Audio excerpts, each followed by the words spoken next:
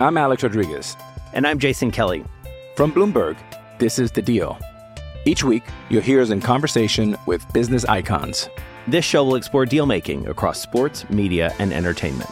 That is a harsh lesson in business. Sports is not as simple as bringing a bunch of big names together. I didn't want to do another stomp you out speech. It opened up so many more doors. The show is called The Deal. Listen to The Deal. Listen to The Deal on Spotify. Why take one vacation with the family when you could take all of them?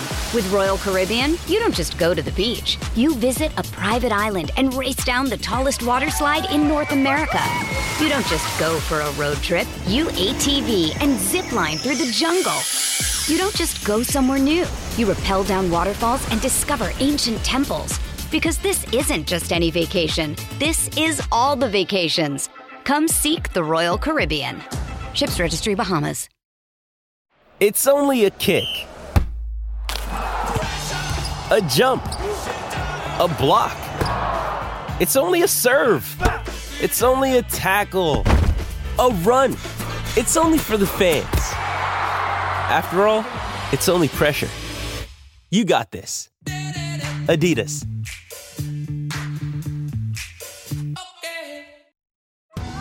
Survivor 46 is here, and so is On Fire, the only official Survivor podcast, and we have a twist this season. The winner of Survivor 45, Dee Valladares, will be joining us every week. We're going behind the scenes of the biggest moments, the how and the why things happen, and the strategy and analysis you can only get from someone like me, a Survivor winner. Listen to On Fire, the official Survivor podcast, wherever you get your podcasts.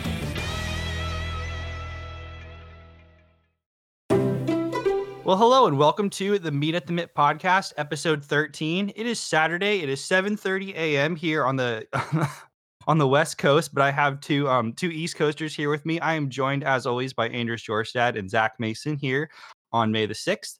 And the Mariners lost last night. Luis Castillo gave up a couple home runs, or I guess one big home run to Yordan Alvarez, and Matt Brash also got taken deep by Kyle Tucker for the Mariners' loss at home. But we want to start off with some positivity because I feel like the team has played much better over the last couple of weeks, really turned it around. Even though the offense isn't clicking, the pitching continues to be excellent. And so I wanted to kick it over to my co-hosts first. Zach, what did you think of the fresh digs, the City Connect uniforms that the Mariners had on last night? I think that the City Connect uniforms are overall good, maybe even very good, not great.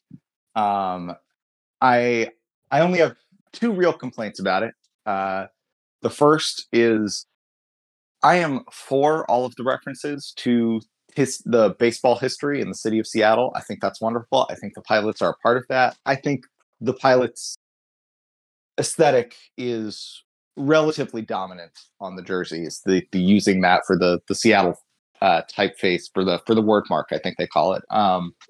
And you know, that's an actual MLB team. Like, I do not enjoy the prospect of wearing these against the Brewers. You know, that's annoying to me. And my other complaint is the black pants, which I was for up until yesterday. I think on the field they actually look like kind of bad. I still like the black visors on the caps, but the pants I think are struggling. Having said those two things, I think they're great. I think there's I think a lot. I thought you said that they're not great earlier. No, you said they're very good, not great. Yeah, okay. Well, other than that, they are great. So you take like the great parts and then those things, and we get at like good to very good. Yeah, no, I love that there's so much baseball involved in the homages rather than just like around the city, because I think a lot of the things that make the references to Seattle and the Northwest are pretty, you know, people talk about, like, I think some of the complaints about these uniforms are that the nostalgia of Mariners baseball is like a little played out, that we get fed a lot of it, which is true, but we also get fed a lot of the things that like are iconic about Seattle. I think that would have been a worse choice. And to go with all of the little details to, you know, from the My Oh My patch and the Soto Mojo patch, and I think there was no realistic alternative to the Trident that would have been good other than like a rebrand of the Compass Rose. So So I think overall they're good. I think the most important thing is that they are aesthetically pleasing. Like there are some of these jerseys that I think are kind of ugly, and that's the worst case scenario. Like I would rather have bad touches, bad themes, but be something that looks good, because that I think is like what you actually have to watch is that it looks good. And if you want to buy it, then you want it to look good. I think it's like kind of a tough look for them to be asking us to buy new merch at this particular juncture. But we can get into that later. You wanted to start with positivity. So overall, very good. Aesthetically pleasing is the most important thing there. Aesthetically pleasing. I wish there had been some reference point to the turn ahead the clock uniforms, which are the most iconic uniforms in Mariners history, even though they've only ever been worn on the field a couple of times. Just some little detail would have been great. Other than that, that's what I got. Yeah, I'm gonna be honest. When they dropped, I was very underwhelmed. I think I was like, okay, I think I tweeted out that they hit a single up the middle, and that's kind of how I felt about them, for the first couple of weeks. But as I was watching them play in them, I think they started to grow on me. I think I like them a lot more now, seeing them in action. I will say there are some people who look incredibly silly in them. For example, when they panned to Scott Service wearing it, I was like stifling laughter. I don't know why, but he looks incredibly silly in this. I think it's the pants. I think Logan Gilbert will look very silly in them. But I think someone like JP, Cal, Raleigh, I think like those players were like made to wear these jerseys. And I don't really know why, but I feel like there's just some players that like much more naturally fit the vibe, and some players and coaches, as it may be, that just don't. So, I think that's just going to be a thing we're going to have to live with. It's not like the regular white uniforms where like the uniforms you almost don't even notice. These are very prominent and very, very much a part of the thing. But a lot of teams are dealing with this with the City Connects. The Padres ones, they really went for it, and I frankly think that those are very cool. The kind of like Taco Bell '90s vibes. But I think that there's probably some players that will look very weird in them if I looked at it too long. But yeah, I'm a big fan of the uniforms now. I agree with Zach's view that I don't think they're great. I don't think they're like a top 5 City Connect jersey. Zach and I are here in the DC area, and I think in my opinion, we are blessed with getting to watch what I think is maybe one of the best City Connect jerseys, which is the Nationals ones. I think the reason they succeeded was because they went for something that was still DC oriented. They have the gray jerseys with like the cherry blossom iconography. And for those of you who aren't in the DC area, the cherry blossoms that bloom every spring are like a big deal in DC. That's like a big, like, that's a big point of significance in this area. But it's completely outside their current branding. And so that's why I think it's cool. It's like, the colors are totally different. They don't have anything that's gray and pink in their color scheme anywhere else, but they went for it in a way that's like both connecting to the local, things of significance, but is still different in terms of the color scheme. And the Mariners jerseys are still within that kind of realm of blue, gold, green. They've kind of existed in that realm for pretty much their entire existence as a team. They're not really going for it in terms of the color scheme. And they may say, oh, well, the black pants, like, okay, that's fine. But black is a neutral color, right? All told. It's not like the Mariners are wearing like purple out there. And I'm not saying they necessarily should have, but this is kind of toward the point you're saying about the like turn ahead the clock uniforms. Those are red. That is very different, and it still works. We all liked the turn ahead the clock uniform, so I think there's still a way they could have maybe been a little bit more risky or a little bit more bold in their approach. But overall, I think that they're solid, and I think the fact they fit into their current color scheme makes it pretty much impossible that they could totally screw it up. So that's why I think that, it's one of those things that they would have been hard pressed to make this bad using gold and blue. Love all that, guys. I totally agree. I think the uniforms are pretty cool. I was a little unsold on them just watching the promotional material for them, because I had the same reaction as Zach, which is that, hey, they're basically pilots uniforms that say Mariners, right? Like that's really what it is. There's nothing wrong with that inherently, but they do look a little snazzier than I expected. The actual pilots uniforms are quite dull, and they kind of are not that different from regular Mariners uniforms, which I feel like have a very specific, like early 2000s, early aughts baseball style to them that is fine, but is a little bland to my taste. So I like that they went with something a little zestier, right? And I do think they were zesty, even if you don't like the black pants. It's a much bolder look. I'll say that compared to the regular uniforms. And again, I agree with Zach's point. I think it's a little strange for the Mariners to be selling new merchandise at this juncture, given everything else going around the team. But I had fun with it. I think it was a good event. I think that they should do something like this basically every year anyway, just because, like, for the merch hounds out there and people like me who are really big on the color schemes and the uniforms and just the feng shui of the baseball aesthetic, like, it's cool to have limited edition stuff. You know what I mean? Like, part of what makes the turn ahead the clock gear so special is that it is like completely off brand and it's only been worn twice. And so there's all this like mystique around it that I don't think you can really get in any other way other than having a little FOMO from these limited time events. And if this is a little taste of that, I'm all for it. I do agree with both of you guys. I would love to see different color schemes for some of their stuff. It seems like that when it comes to the imagination regarding Mariners uniforms, we're in a pretty clear box as far as what colors they feel like using. They're going to stick with the classics, but I had fun with it. I really did. I thought it was a really cool event. I like that they used the new iconography on the uniforms on the graphics and stuff too. Like, instead of having the regular compass rose for the Mariners S next to the score, they had like the new version of the trident that they had on the hats. All that kind of stuff is cool. It's all very cohesive. I had a good time. The Mariners lost. McDougal Bats. McDougal Bats is a Bend, Oregon-based baseball and softball bat company, family owned. They are big Mariners fans, and they build baseball bats and softball bats that are fantastic to use for your own league. If you have kids that are getting into their seasons now, I think we're in, at this point, we are approaching summer ball. I know, at least in the Seattle area, we're sort of in the midst of the high school seasons and middle school seasons. But if you have wood bat leagues, those typically get started around Memorial Day, at least for baseball. I think it is very worthwhile.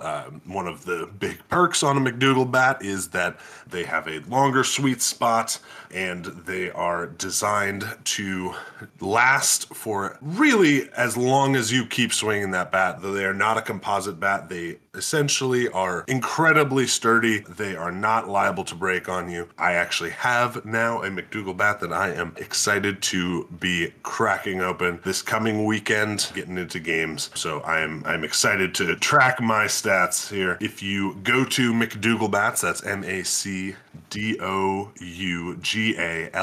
bats.com, and order a bat, if you use the discount code GOMS, that's GOMS, you will get $15 off your order, and we will be very pleased. We'll get a little extra bonus from that as well. So go check them out.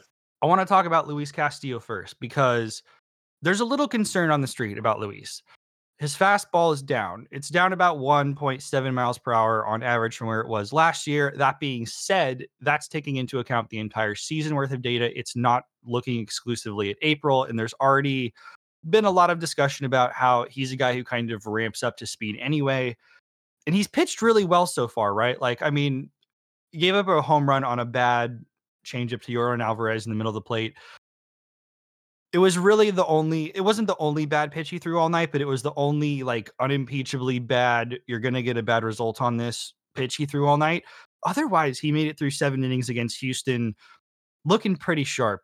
Zach, how did you feel about the performance Luis put on last night? And are you concerned about the velocity, or do you feel like he's doing the things he needs to do to be successful anyway? I think one of the things that makes Luis Castillo a good pitcher is that he has so much in his arsenal that he's able to compensate when something is not going well. And that, for every baseball player, that's what makes an average baseball player into a great baseball player, is that they can compensate. And I think that's what he's doing. I think his changeup was mostly great. He missed one. It was a very costly one. You can't make that miss to a hitter like Yordan Alvarez, especially with runners on base. But that I'm not that worried about Luis Castillo. I think um, it's funny to me that his bad starts end up being like striking out basically a batter an inning, maybe a walk or two, and like 3 or 4 hard hits. Like that's what an ace looks like. Is that's what their bad outings are bad. People. This run started with that Cardinals outing a couple of weeks ago, where he struck out 8 in 5 innings, walked 2, and gave up 7 hits, but I think like only 4 of them were hard hit. And then he faced the Blue Jays and the Astros, and put up close to quality starts. Right, like that's I really I feel fine about it. The fastball is slower. I'm trying to look up live how it compares to his previous years when he's like ramping up. Yeah, so it is down even compared to when he was ramping up last year. In May of last year, it was at 96. In March through May of this year, it's at like 95 and a half. Like, could be faster, but I'm not that worried about it. That's always sort of been the book on him, is that he's like not a great cold weather pitcher. So I have no concerns about Luis Castillo. I do have concerns about what the offense can do when their ace is not acing, which is what happened last night. But Luis Castillo is the least of my concerns. Yeah, did you know that Luis Castillo has almost equaled his F4 total? Has almost reached half of his F4 total from last year in 7 starts. Wow. He had 3.7 F4 last year. He's already at 1.5. So I'm not worried at all about Luis Castillo. All of his ERA indicators are down compared to last year, like down in a good way. Except for xFIP, which is pretty much in line with last year at 3.36. So I mean, I don't really know if there's much reason besides the anecdotal. I think that's kind of where people are getting caught up to, is it's like, oh, this is a big game against a big team and our ace is blowing it. Like, should I be concerned about that? And the fact of the matter is that the Astros are still a good team. And maybe we'll talk about this a little bit later. They are not as good of a team as they were last year when they won the World Series, but that is still a great off. Like, Yordan Alvarez might be the best pure hitter on the planet. If we're just talking about the ability to hit a baseball, he may be the best hitter on the planet. He's going to get his home runs in. And he also has now a notorious streak of killing the Mariners, which is extremely annoying. Kyle Tucker is another very good hitter. He wasn't, serving up long balls to Jake Myers, or is that even his first name? I don't even know what his first name is. Jake, yeah. Yeah. Okay. He wasn't serving up long balls to these, 7, 8, 9 hitters.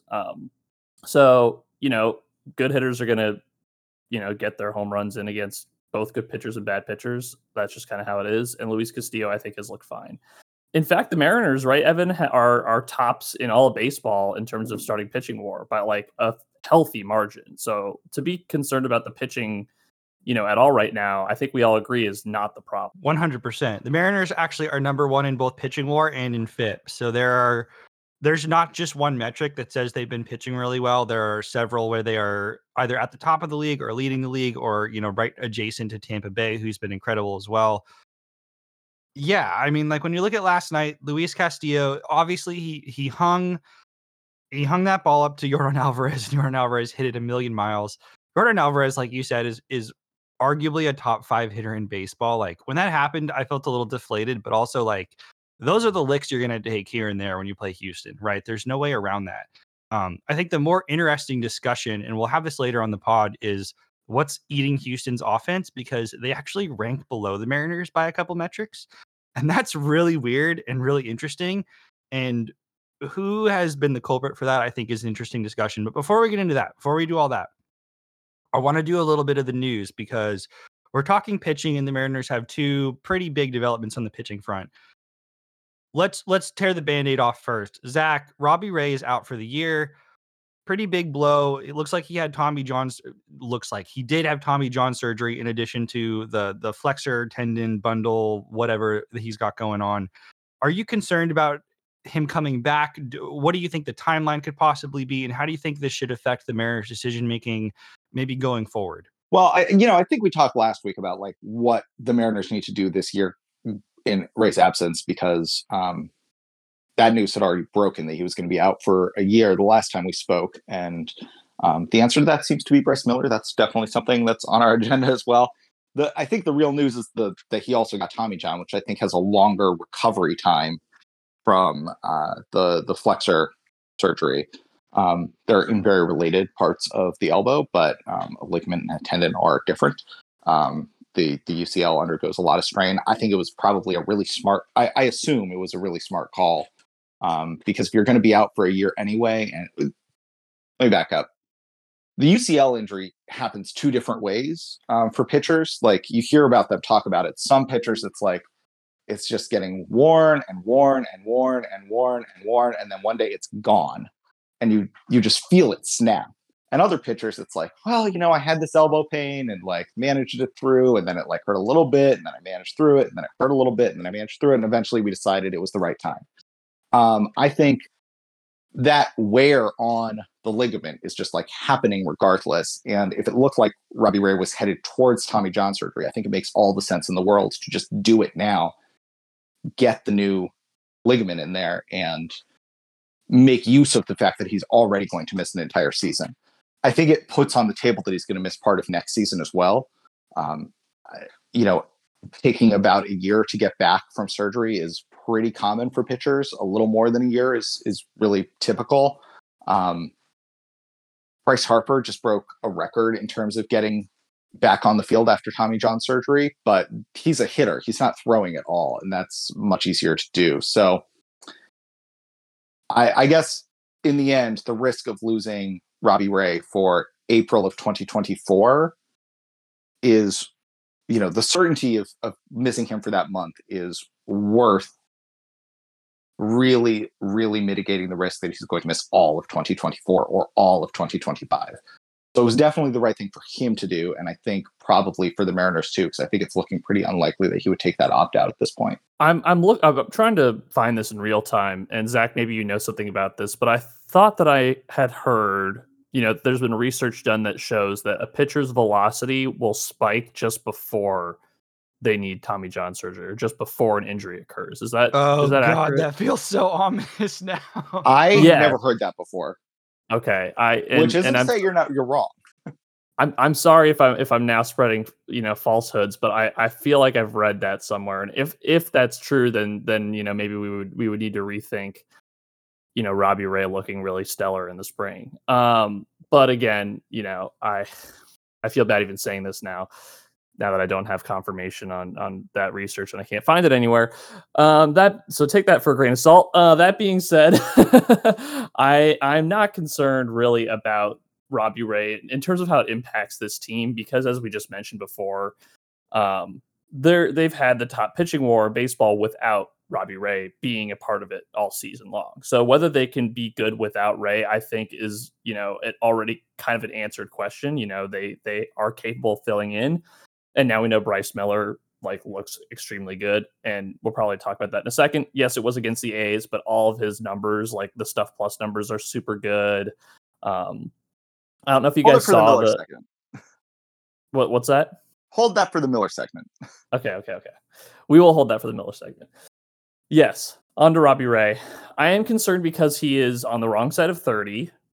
He is getting Tommy John. The likelihood is not high that he will return to Cy Young form. And so if that was your hope when the Mariners signed Robbie Ray, you were probably now disappointed. Now, not to say that's impossible. We've seen Justin Verlander, Max Scherzer, those guys who are freaking inhuman crazy, have extraordinary extended careers. I don't know if that is Robbie Ray or not, but the likelihood says that it probably isn't. And so I think that Robbie Ray, we can hope when he gets back for him to be basically what he was last year, which is a solid number 3 starter. And I think that's fine. If that's what he ends up being, that will still be a boon to this team, regardless of what their pitching depth looks like at the time, because you could quite literally never have enough number 3 starters. But I'm not so worried about how the Mariners will fare without him. And maybe we can get into that now. Well, can we briefly touch, go from TJ to TLS? Absolutely. Sure. I just think it is worth celebrating that Mariners did end up releasing Tommy La Stella, who seems like a decent guy, and I don't want to dance on his grave about it, but it was killing the Mariners, and it is great to see that they no longer have a place for him on their roster. And we should mention, instead of Tommy La Stella, I mean, he's not actually taking Tommy La Stella's place. I'm pretty sure he's taking Taylor Saucedo's place. Saucedo? I don't know how to say that. My apologies. I've never seen it in writing. But Juan 10 is here with the Mariners. Apparently, he's on the taxi squad, but we expect him to be on the roster basically at any moment. Are you guys excited to see Juan 10? Because I'll admit, I'm very excited to see Juan 10, not just because of the stuff and everything we've heard forever, but because he is the tail end of a very long trade saga that begins all the way back in the great Nick Rumbelow era. Who did who we got him for? Edwin Encarnacion, right? That when we traded back for him. Am I right about that, from the New York Yankees? Yeah, so the first trade was, so Juan 10 originally signed with the Mariners, and then he was traded to the Yankees with JP Sears, incidentally, and in exchange for Nick Rumbelow, which was true disaster. Juan 10 became very good. JP Sears got a little worse, ended up going to Oakland in exchange for Frankie Montas. So we ended up getting Juan 10 back as part of the Encarnacion deal in 2019.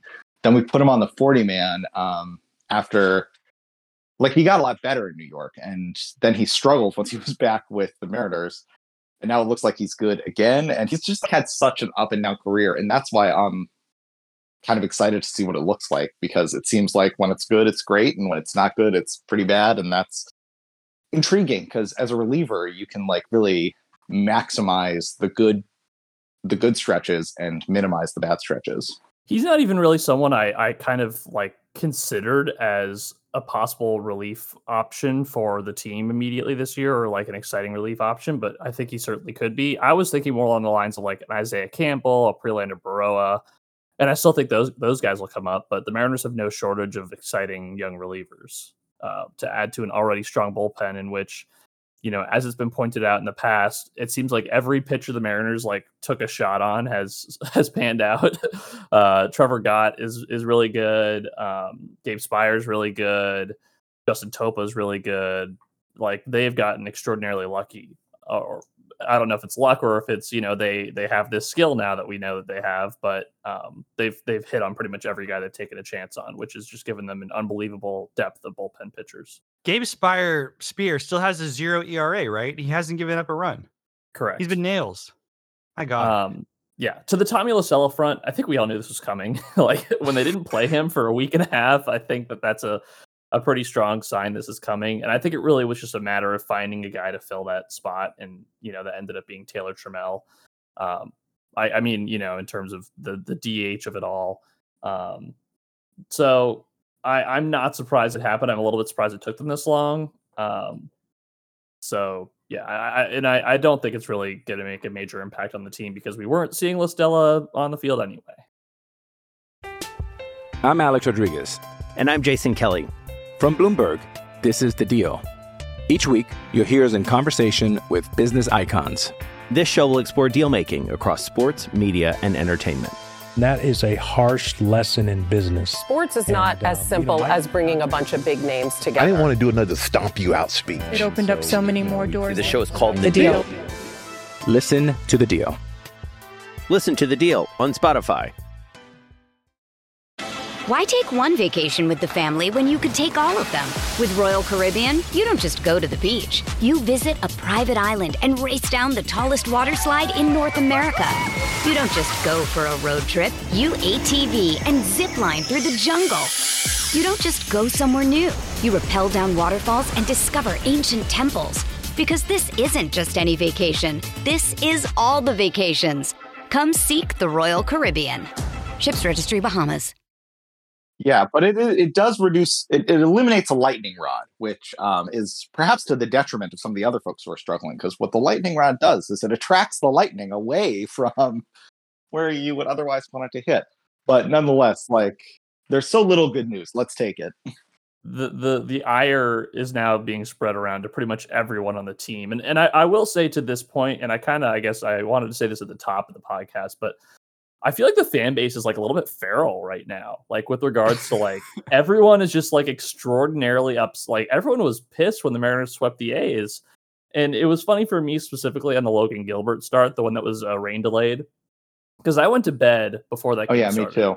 I went to bed at, when I saw I was going to stay up to watch, the first like half of the game, but when I saw that there was a rain delay, I was like, you know what, I'm just going to turn in early for the night and I'll see what happens when I wake up. And so I woke up to a 7-2 win and I was like, damn, that's really cool. Like, that's what you're supposed to do against the A's. And then I went through the For You tab on Twitter and everyone was just furious. And I was like, what, why is everyone so mad? They won 7-2. And, I looked more closely at the box score and saw that they didn't score until like the 7th inning and everyone was pissed that they weren't pummeling the, JP Sears or whatever. I just think that, sometimes perspective is necessary though. Like if you hadn't, gone through the agonizing 6 innings of no runs, you may have a different perspective on it type of thing. Or maybe my perspective is limited because I didn't see the game being played in real time. But I feel like in general, Mariners fans are just like, I feel like Mariners fans are as upset as Cardinals fans ought to be right now. And in case you guys... Can I push back against that a little bit, Durst? Because I think I disagree with you, not with where the fan base is, but that it is lacking perspective or uncalled for. I think my credentials as being like an optimist about the Mariners and looking for positivity is like pretty well established. But they're 15-17, which just is not where they need to be. Like this was the window to make a move on some of the other teams, especially Houston, taking advantage of that period where they have like roughly been treading water while Altuve was out, while Brantley was out. And instead, the Mariners have also been treading water, and their overall record is 15-17. But we've talked a lot in this group about the three of us about playing about 500 against other good teams. And, I don't know what a good team is, but I know it's not the Rockies and it's not the A's.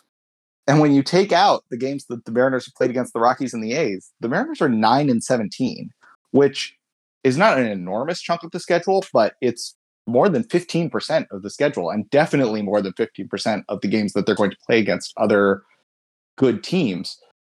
And I feel like it does call into question a little bit whether the Mariners are going to pull this off. I think the 14-game win streak last year was so special. And the reason that it was special was because it's so hard and it's so unusual to pull something like that off. And I think, sometimes people like to discount it and say, well, the Mariners weren't very good outside of that 14-game winning streak. And like, that's not fair either, because the 14-game win streak did happen. That is a part of their record. But they would need to do something pretty good again. I don't think they need to go ham like quite that hard. And I see a lot of reasons to be optimistic that they will get it together. Basically the entire hitting core other than Jared and JP are struggling at the same time, and that's unlikely to continue. But those 17 losses are banked. I'm concerned about that, and I think that's reasonable, and especially to be in this spot so early in the year where it's going to feel like they're just like clawing back and clawing back and clawing back. Like it's one thing to think rationally that it's certainly still possible. It's certainly still possible. There's 130 games left. But it's feeling like it's realistic that they'll get better is, I think, a little bit different from like the feeling of optimism and hope and positivity that is what makes baseball enjoyable to watch. And so that's what I'd say. No, I think you make a good point though, and obviously those losses are banked, and the Mariners have, I'll be honest, they have played very frustratingly, right? It is frustrating to watch the Mariners. They had a chance to win it last night against the Astros, and they didn't, right? They blew it in the ninth. We've seen them blow it in other games. We've seen them have bad records in one-run games and in extra inning games, and against teams that they should beat, and against pitchers they should beat. Yes, I think that is all true. I guess what I'm saying is that I am seeing a team that just hasn't like put it all together yet, but that the ingredients are there for, right? Like we all agree the pitching is very good, so let's focus on the hitting. Pretty much every hitter this season has either is currently hot or was hot previously and is now cooled down, with the exception of, I think, unfortunately, Julio, who I think ultimately will turn it around. But like you look at Ty France, who's struggling right now. The like the under the hood numbers on France, I think the concerning thing for him specifically would be like the hard hit rate is down, but he's getting a little bit BABIP'd. His contact rates are still very strong. He's not swinging at pitches that he shouldn't be. His xWOBA is pretty much in line with what it was last year, although that was down from what it was in 2021. But regardless, like and France is also like his home run per fly ball is at like 3%, which will not stick. He's going to start hitting some out of the yard. So like a player like him, I think that he is going to figure it out pretty quickly. JP has looked very good. We know Kelenic has been pretty strong, and right now he's cooled down a little bit, but I wonder, how long it'll be until he starts to heat up again. But like, you just go through the list, every player either we know has a track record of some success or has recently had success. And even Colton Wong has been like their best hitter in the last week, which is kind of wild. And I don't know if we wanted to even talk about that at all. But I'm seeing signs of a team that like we just aren't seeing them all be good at the same time. And, maybe that never happens. And maybe the Mariners do end up being like a 75 win team and we're all really upset at the end of the year. Like that is definitely in play. But I think what is also in play, and I said this in the Slack the other day, I think it's still in play that the Mariners compete for a division title. And I know that sounds like a really weird thing to say right now, but you look at the division where it is right now, the Astros are pretty much, significantly worse than they were last year. The Angels are the Angels, and they have dealt with a million injuries. And so have the Astros, for what it's worth. Luis Garcia is now out for the season. Jose Abreu sucks. Like things that were supposed to be good for them aren't good. I don't believe in the Rangers. Their bullpen is still garbage. Their pitching, how long will it stay healthy for? Jacob deGrom is already hurt. I just think this is a very winnable division, and maybe that makes it more frustrating when the Mariners ultimately don't. But I think that this is a team that talent-wise certainly has what it takes to put, maybe not like a 14-game win streak together, but like, maybe they I think I said this on the last show, they could put together a couple of other solid win streaks or just like a solid, few weeks of play and get right back into the hunt. I think that this is a team that has all the ingredients to do that. Do you disagree with that, Zach? No, I don't disagree with. Well, there's parts of that I don't disagree with. I think the Mariners still, you're correct that they have not put it together. And I think some of the folks who you would expect to be good, there's reason to think that they're still good. I was watching before we hopped on today, I was looking at some of Julio's whiffs from last August or last July when he was like going really, really well. And they look very much the same because I feel like the word on Julio right now is like, oh God, he's just swinging through everything and it looks terrible. But his misses look like the misses looked last year. He just has a very violent swing. And so it looks, at least pre-2 strike, he has a very violent swing. I think he usually does do the thing you're supposed to do, which is try to, once you've got 2 strikes, just make contact, protect the plate, etc. But Julio is not swinging through everything. His swing rate is actually flat from last year, and his contact rate is up. His whiff rate is actually down from last year. It's just much, much more noticeable because the balls that he's hitting are finding gloves. His BABIP is at 265, and that's, you hear that and it's like, well, that's not wild. That's like in the range of BABIP. Maybe it's a little low, but like players have 265 BABIPs. But not for a player who hits the ball as hard as Julio does, which he's still doing, and who runs as fast as Julio does, which he's still doing. So I think that he's very likely to turn it around and continue to be the guy that we saw last year. I'm just like yesterday, he hit a ball that would have gone out in 15 of 30 parks. And that's with how far the ball actually went. Like, it would have also gone farther if it had not been 50 degrees and literally raining outside in an open air stadium that just like, the humidity, it's different for Seattle, right? Because the retractable roofs, there's the ones that like seal off the building and you can do some climate control in, like that's how Houston's works. The Mariners, right? It's the umbrella. It like sits on top, so it's still open air. So that all of that humidity is still in the building, and it's as if you are playing literally in the rain. And even on the road trip, I sat through 2 games in the rain where the balls were not going out. So I think Julio's power is likely to get back. His batting average on balls in play is likely to go up. I think Julio being good solves a lot of problems. Oh, for sure. And I think that if Julio was the reason we were winning some of these games, the attitude from the fan base would be different too. Like if yes, I agree with if that. Julio hit that 3-run double yesterday instead of Colton Wong, I think people would be a lot happier.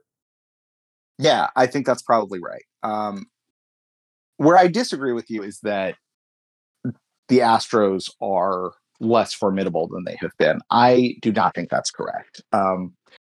You said yourself, like, Yordan Alvarez, maybe the best hitter in baseball. Kyle Tucker is very much still Kyle Tucker. Jeremy Pena is still very much Jeremy Pena. Framber Valdez is still very much Framber Valdez. I think what I mean is that I'm sensing weakness compared to years past. They seem like a juggernaut, and now they seem like they're mortal. And that's, I think, wrong. Like, I think a lot of that is because when Yuli Gurriel was not performing very well, it felt like, oh, well, that's the weak spot on their roster. And when their big signing is Jose Abreu and he's not doing very well, it feels like, oh, they're down for the count because they're like, their big signing star is not good. But he's doing essentially what Gurriel did last year. And I think some of the weakness is coming from the absences of Michael Brantley and Jose Altuve. And Brantley's back on Tuesday. It was announced yesterday. And Altuve, he's back soon. He's already on the field doing work. Like, it seems like his thumb is healing faster than expected. They lost Justin Verlander, but Hunter Brown looks basically as good, which is maddening because he's going to be around forever. So I agree that they have not been as good so far as they were last year, but I think we talk about the Mariners likely to turn it around. I think the Astros are really, really likely to turn it around. And I hate that. I really, really hate that. But I think the Mariners are more likely to catch some of the teams in the AL East that have been off to hot starts than they are to catch the Astros. Interesting. I think that you guys are both right, and for different reasons and in different ways. Howard. The thing with Houston that's so weird for me is that their offensive numbers overall are not very good so far. And a big part of that is that Jose Abreu has been definitively the least valuable player in baseball. And that's kind of a bitter pill for me to swallow because, frankly, I really like the contract that he's on. I felt like that was a good deal that they paid for in the offseason. I advocated for the Mariners to sign that same deal. So I can't really sit here on my high horse and be like, wow, they don't know what they're doing. I would have gladly had Jerry sign that deal. And it wouldn't have gone well the way it's gone so far. So, but other than that, I think, Houston is ninth by run differential. They're at plus 24. They're right next to the Red Sox, the Angels, the Brewers. They're ahead of the Mariners and the Blue Jays and the Yankees and all that stuff. I think that they are not the top 5 team in the league juggernaut they've been, but they are certainly like a top 10 adjacent team, and the Mariners do need to get past them the way that they've been playing so far. And I think in terms of the Mariners and the fan base and the way that all that is shaken out so far, consistency breeds confidence, right? Like, the reason that people feel good about the Rays, not just because they are 27-6 and freaking awesome, is because they played like that all year so far. If the Rays had come out and won 27 games in a row and then lost 6 in a row, people would be like, scratching their heads a little bit more like, what is this? But when they you even it all out and it's all woven together, it feels like they're just a really consistently good team. The Mariners do a little bit of a Jekyll and Hyde thing where the offense shows up and they score 5 or 7 runs and you think, oh, like Eugenio's breaking out of it or Ty France is breaking out of it. And then they do 0, 1, 3 runs over the next 3 games against a bad opponent. And you're trying to make sense of it and it just doesn't. And you've seen this because they've swept and been swept most of the year so far, right? Like, they just swept Oakland. They came off of 2 bad series against Toronto and Philadelphia where they went 2-4, right? And it's just, there's no consistency to it. And what I would say to everybody who's looking at this and trying to make sense of it like we are, is that April is over, but it's only May 6th. And regardless of how Julio has looked, regardless of the fact that Ty France is basically a singles hitter today, it's just a month, right? It's just a month. There's 6 months of baseball. And that's some of the beauty of the sport relative to anything else, is that baseball is this marathon. And yeah, we're done with a month. We've seen about a quarter of the total baseball that there is to be played so far. But the rest of that book getting written is going to matter way more than anything we've seen so far. And last year, the Mariners over the summer ate the league's lunch. Are they going to do that this year? I can't tell you they will. I can tell you they are ahead of the pace they were at last year. And if we're viewing this team through the lens of last season, which I think the Mariners are internally, and we should to some degree as a fan base, then we are on track. Do they need to play better from here on out? Yes. Go ahead, Durs. I know you have something to say. I was going to say, I don't know if I agree that they should view it as staying on pace with last year, because as Zach mentioned, they are not likely to be on another 14-game winning streak. And that pace will quickly catch up to them if they don't stay ahead, like consistently ahead of where they were last year.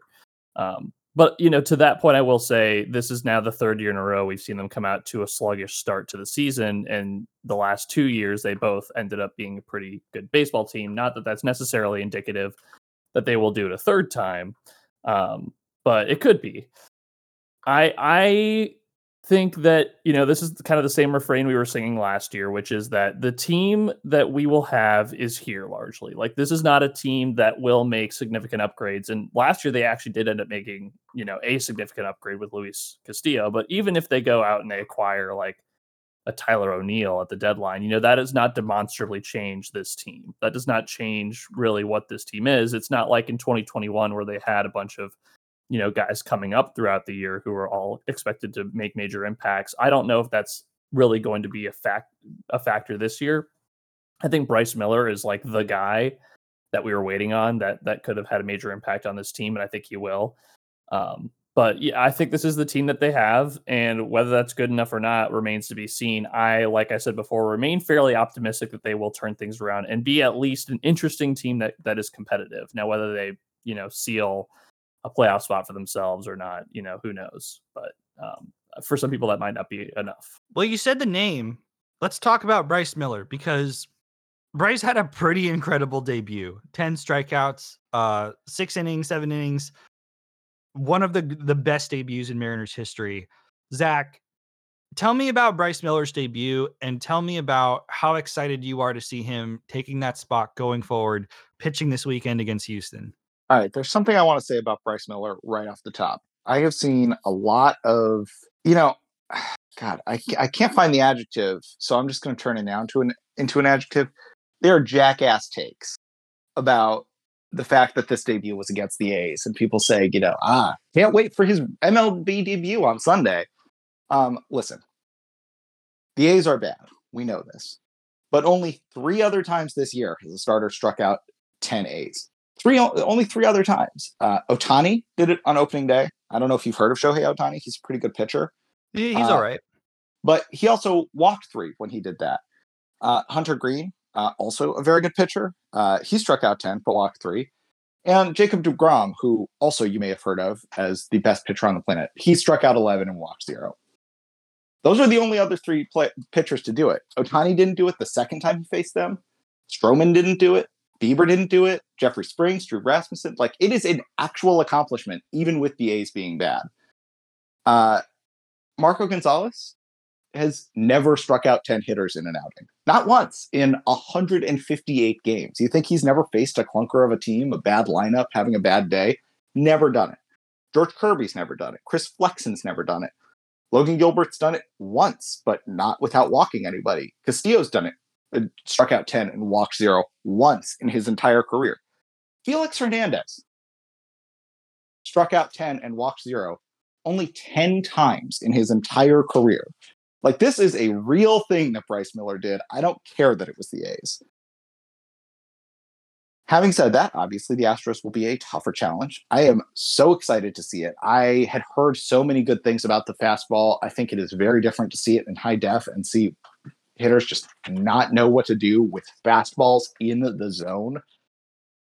That is, I think, the hardest strike to get in baseball is getting hitters not to hit fastballs in the zone, right? Like even when Jared Kelenic was at his worst and swinging through everything, he was hitting a lot of fastballs in the zone. And so a pitcher who's got that as his first pitch and to have it be that good right away is extremely exciting. Pitchers often, I think, have, they have adrenaline spikes that cause their pitches to play up even better than they do. I think your debut is one of the instances when you're likely to see that.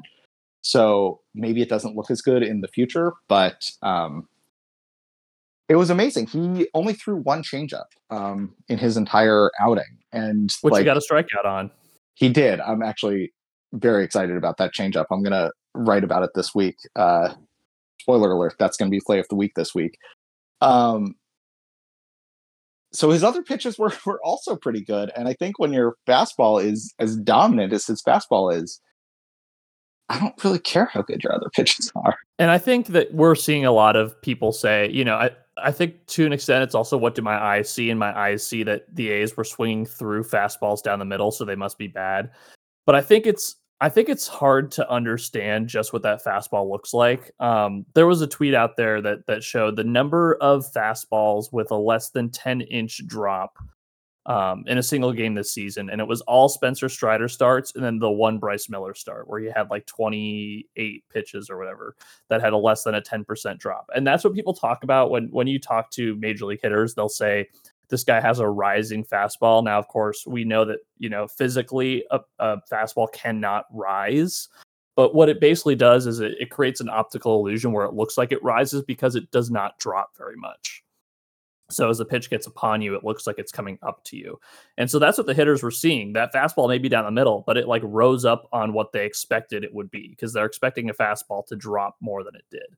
And that's why that fastball is so special. And that's why, you will see swings through it, and you may see actual good hitters just swing straight through one of those fastballs down the middle. Now, the fact that he was throwing some pitches down the middle, maybe isn't ideal, but we saw he didn't walk anyone. His control has been pretty good, and I feel like that will improve throughout, his year here, that he may start spotting his pitches a little bit better. And if that happens at all, like that is an extremely dangerous pitch. If he can like put that wherever he wants to, that's going to be like really, really exciting. And it wasn't just the fastball, right? We saw they sent out the Stuff Plus numbers, which is Eno Sarris's statistic for pitches, and he has 4 above average pitches. Well, of course, he only threw the changeup once, so small sample with that one, but he has at least 3 above average pitches, which is really good if you are hoping for him to stay in the starting rotation, because there was some, relief risk with him, and maybe there still is, but this now seems a lot more likely that he will that he will stick in the starting rotation. And all the under the hood numbers in terms of his pitch characteristics were really strong. And that's another reason why we shouldn't worry that it was just the A's, because he was doing things with his pitches that few other guys have done independently of what team they were facing. Yeah, it's just the last thing I want to say about Bryce Miller, really, which is I'm always a little hesitant at overreading body language. But I think what Bryce Miller was doing was so extreme that it really needs to be noted. He looked so relaxed. I mean, he looked like he had been pitching in MLB for 10 years. And that was in his debut. And I often think about when Justice Sheffield was first called up to make a spot start when they were trying to stretch out Yusei Kikuchi in 2019. We've turned this into Remember Some Guys.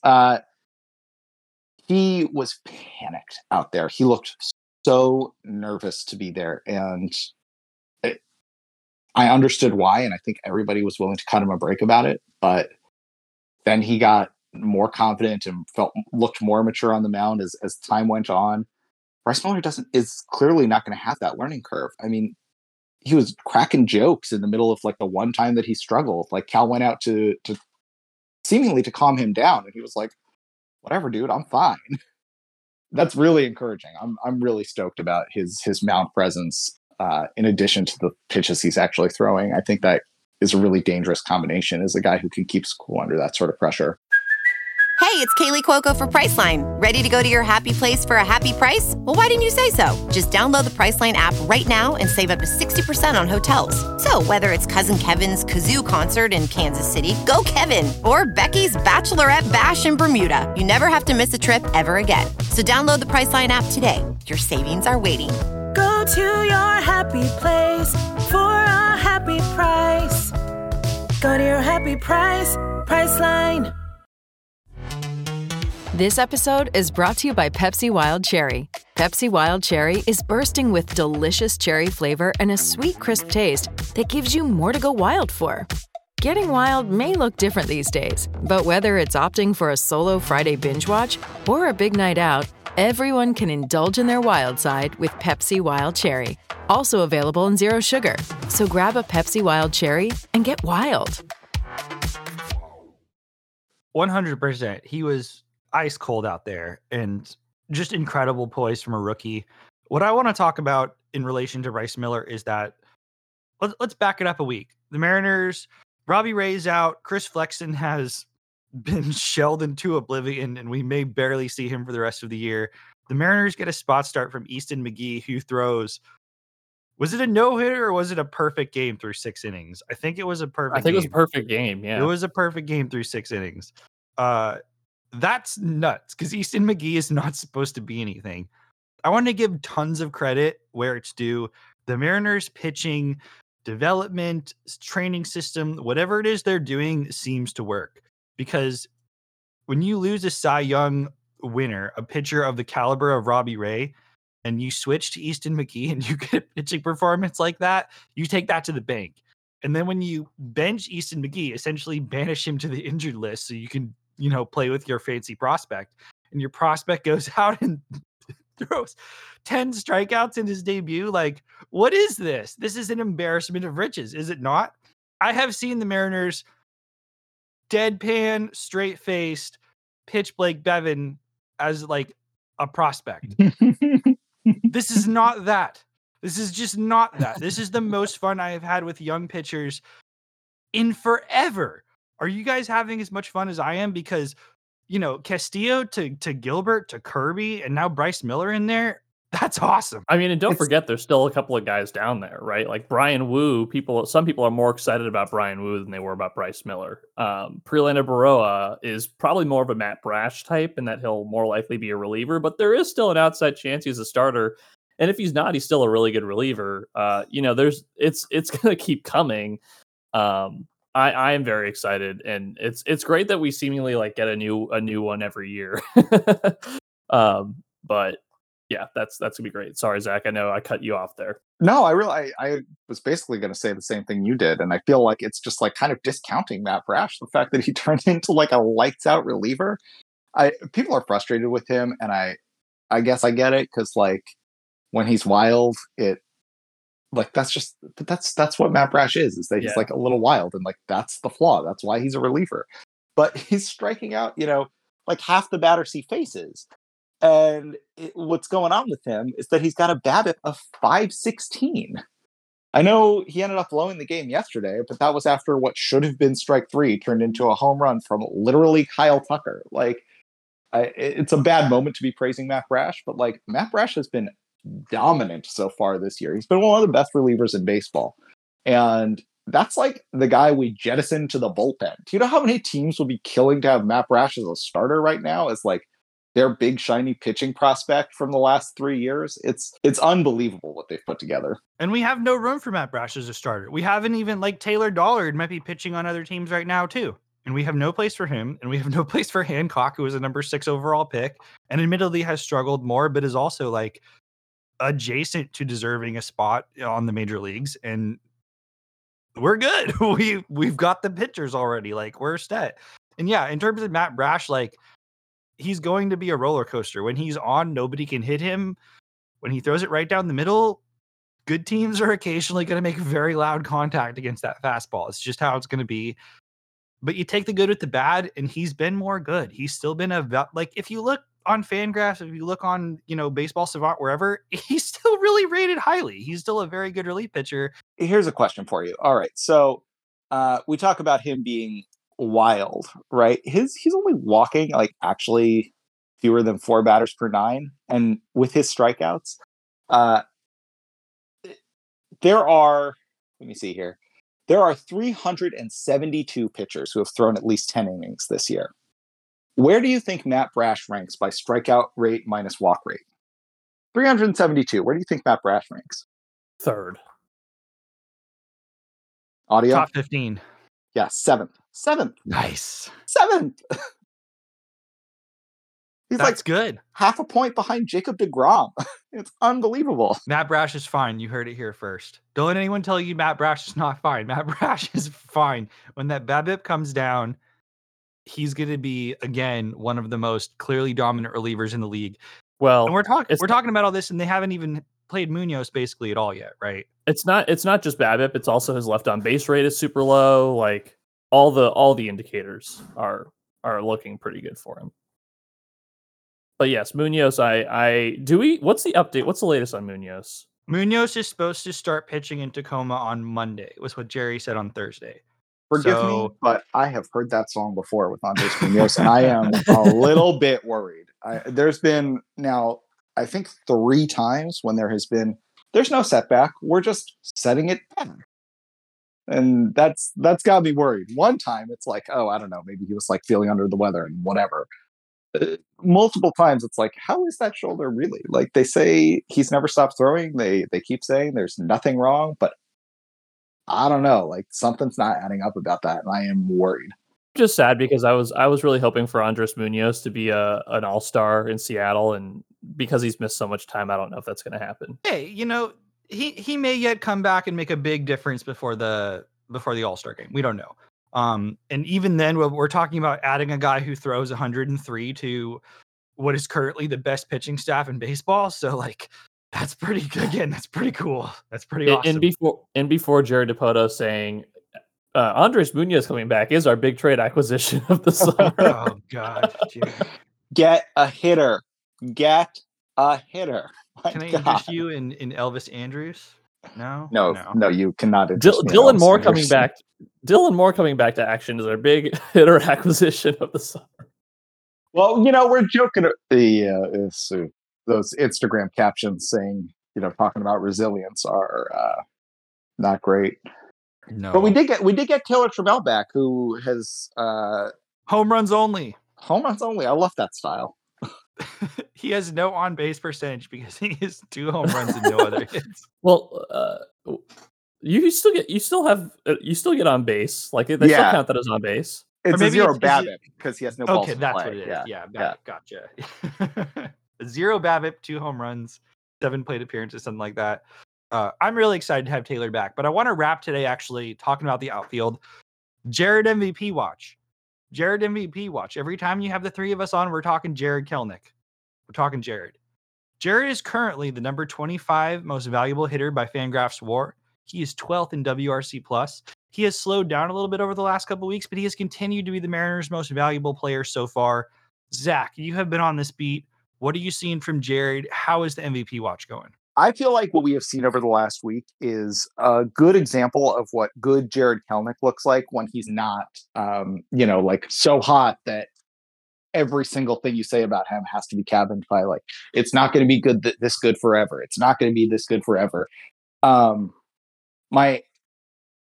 thing that's really stuck in my head is on Thursday, he hit a double with 2 outs that then he was left on base. And like, it was just very inconsequential, but it was like in a game where he'd not been doing much and he just like hit a double and he hustled out of the box and it looked great. And that's the kind of thing that a player, when like, that's what a bad day looks like in the middle of a bad streak. He struck out 2 times that day. That's tough, but like he's still getting on base. He had a hit yesterday. I don't know if anybody noticed because it was a really inconsequential hit, but hey, Jared Kelenic getting on base, even on bad games and bad days. So that's what's got me high on him right now is that the bad version of Jared Kelenic still looks like he's producing. Yeah, did we forget what bad Jared Kelenic looks like? Because it was like really, really bad. And yeah, the new bad. Yeah. No, I I totally agree. It is a little like, I feel like, when we were talking about Jared Kelenic, legitimately as an MVP, we were all like, oh, he's just going to hit a home run like every day now. That's just like the new reality. But that's, he's still a baseball player. He is not like a demigod, but I'm still very excited about him. And the fact they're hitting him in the 3 spot is actually pretty cool to me, because it does, Jerry quotes, lengthen the lineup to put him up there a little bit higher. So I actually think I prefer him hitting 2 than 3, but that's just a me thing. I like it. I like Julio Kelenic as the 1-2 punch, but I don't know how you guys feel about that. It just makes me a little nervous if either JP or Colton Wong or both are down at the bottom of the lineup, and then Jared is second. Like, I just like a little bit of distance between the left-handed hitters as much as possible. Right. But I hear what you're saying, and I agree with like the principle behind him being as a good number 2 hitter. I think you just got to take the circle aspect of it rather than like the line aspect of it. The other cool thing I meant to mention, I'm sorry, he was in the middle of a 2 strikeout day when he had not gotten a hit, and he was like, he called off Caballero and Teoscar to catch a ball sort of in the triangle out there when he was covering for Julio in center. And he was just having the time of his life. He was laughing, joking around. Again, I think like overreading body language is bad, but like that's different from what we've seen in the past, because his negative body language is so obvious that like he seems to be having fun on his bad days. And that's, I think, really positive to see. And he got thrown out the other day, chirping at the umpire a little bit, but it was the only time that's happened where I have been like super okay with it, because he's been playing so well. He's earned a little zest, right? Like, I don't know how else to put it. He's earned a little zest that he hasn't quite earned before in my eyes. And you never want to see him get ejected because he's the team's best player at this point. But at the same time, I didn't mind seeing a little fight in him in that instance. And I'm really happy for the way he's played so far this year. I think, we've talked about, would we rather have the Mariners have been better or have had this development from Jared? I still am banking this development from Jared, because we need him not today, not tomorrow, but for a long time. And if he's this guy, the Mariners are in a better position. But I want to wrap today with a little sunshine. Can I give that to you guys? Can I give you some good news? You ready for this? Can we do a little Schadenfreude first? I just Absolutely can't let this go without talking about it. The Angels' new press policy. Oh yeah, please. Yeah. So the Athletics beat reporter Sam Blum wrote a piece about Anthony Rendon being terrible, which is sort of fun on its own. And towards the end of it, he writes this. I'm just going to read the whole quote. The Athletic requested to speak with Angels hitting coach Marcus Thames. However, under a recently revised policy, the Angels allow coaches to speak to the media on a case-by-case basis. They did not permit Thames to speak with the Athletic about Rendon because the potential line of questioning was deemed too negative. That is hilarious. It's not great for, baseball and for media, and I guess we're technically journalists, so we should be defending our own here, but like, I'm sorry, it's just so funny that the Angels are like trying to cut off hitting coaches who've been through media training because they think that it's too negative. What a bunch of dummies over there. Definitely an organization that's going to retain Shohei Ohtani. Yeah. They direct all those questions to Phil Nevin, who is allowed to talk to the media, and that itself is also very funny because Phil Nevin is like supposed to be the cool-headed, like on brand, like speaking out the talking points. This is he sits on what is perhaps the reddest ass in baseball. Like, how is he the guy that they want in front of the media? Like, imagine that that's your guy that you put forward as like the guy who should talk to the press. Their organization is a disaster. Go ahead, Durs. I do have one more thing that I wanted to discuss, which is that we have a very important DFA announcement that just came in. Taylor Motter has been designated for assignment, guys. That is our new hitter addition. I really don't want him DHing for the Mariners, but I also, like, now that I'm thinking about it, am I sure I don't want him DHing for the Mariners? Yes. Yes, you are. He had that one spectacular April with us, right? That was forever. Yeah. Where he was just like pulling the ball in the air because pitchers didn't know that you shouldn't throw middle fastballs to major league hitters, I guess. The funniest thing ever is just the fact that he invented his own nickname. Like he was the Nightmare in Spanish, and everyone's like, "Oh, he probably got given that nickname by like a Latin teammate." No, he just thought of it himself. Just what a tool! Most embarrassing thing ever. Yeah, giving yourself a nickname is a big red flag. Sorry, that's just not how anything works. Other people have to bestow that upon you. You don't get to decide that for yourself. But... Sorry, Vanilla Missile. We still love you. We do love us some Walter Ford on the podcast. What I want to wrap with today is that I think that the fan base is a little chirpy right now, right? There's a little consternation over the way the team has played, despite the fact that the pitching has been so good. The bats have been ice cold. Some of the superstars haven't played up to what we would expect from them. But there are a couple of teams below the Mariners that I think we should point out. The New York Mets are 17-16. The San Diego Padres are 18-15. The New York Yankees are 17-16, and the Toronto Blue Jays are 19-14. Can I fact check you? Not a single one of those teams is actually below the Mariners. Not a single one of those teams is above the Mariners in run differential. Okay, great. That's the key here. The Mariners are a +7 run differential. Blue Jays are +5. Yankees are +3. Padres, Mets, 0. So if you're looking at the early stats and thinking like there's anything definitive going on, there's still a lot of like shuffling yet to be done in this, right? There's a lot of movement yet to be done with these teams. The Mariners are very clearly sitting in a bottom tier as far as like good teams with playoff aspirations. They are sitting next to the Yankees, the Arizona Diamondbacks, and the Brewers with people who have a below 20 run differential. There are 9 teams above them. And then there are the Tampa Bay Rays with a +115 run differential who are very much in a league of their own. So we have a long ways to climb, but the record in and of itself is not indicative of the way that the team has played so far. Is that fair to say? No, I think 15-17 is like a plausible outcome for a +7 run differential. I guess technically that's a team that should be 16-16, maybe 17-15. There's any rebuttal for that, or do we think we're good for today on the Mariners? Nope, I'm in agreement. Let's say this. Like, I was doing some math before the podcast. If you think they're a 90-win true talent team, then if they play at a 90-win pace over the 130 games that are left, they win 87 games. That would have been good enough to get into the playoffs last year. So you're saying that my optimism is warranted? The situation is not dire. I think that's something that all three of us are really in agreement, strong agreement on. Yeah, it's been a 500 month, right? Like end of story. It's been 5-6 weeks of baseball. The Mariners are basically a 500 team. That is not the greatest fate we could have hoped for, but it is far from dire. It really is. Like the team could be in much worse straits, especially because the pitching is so good.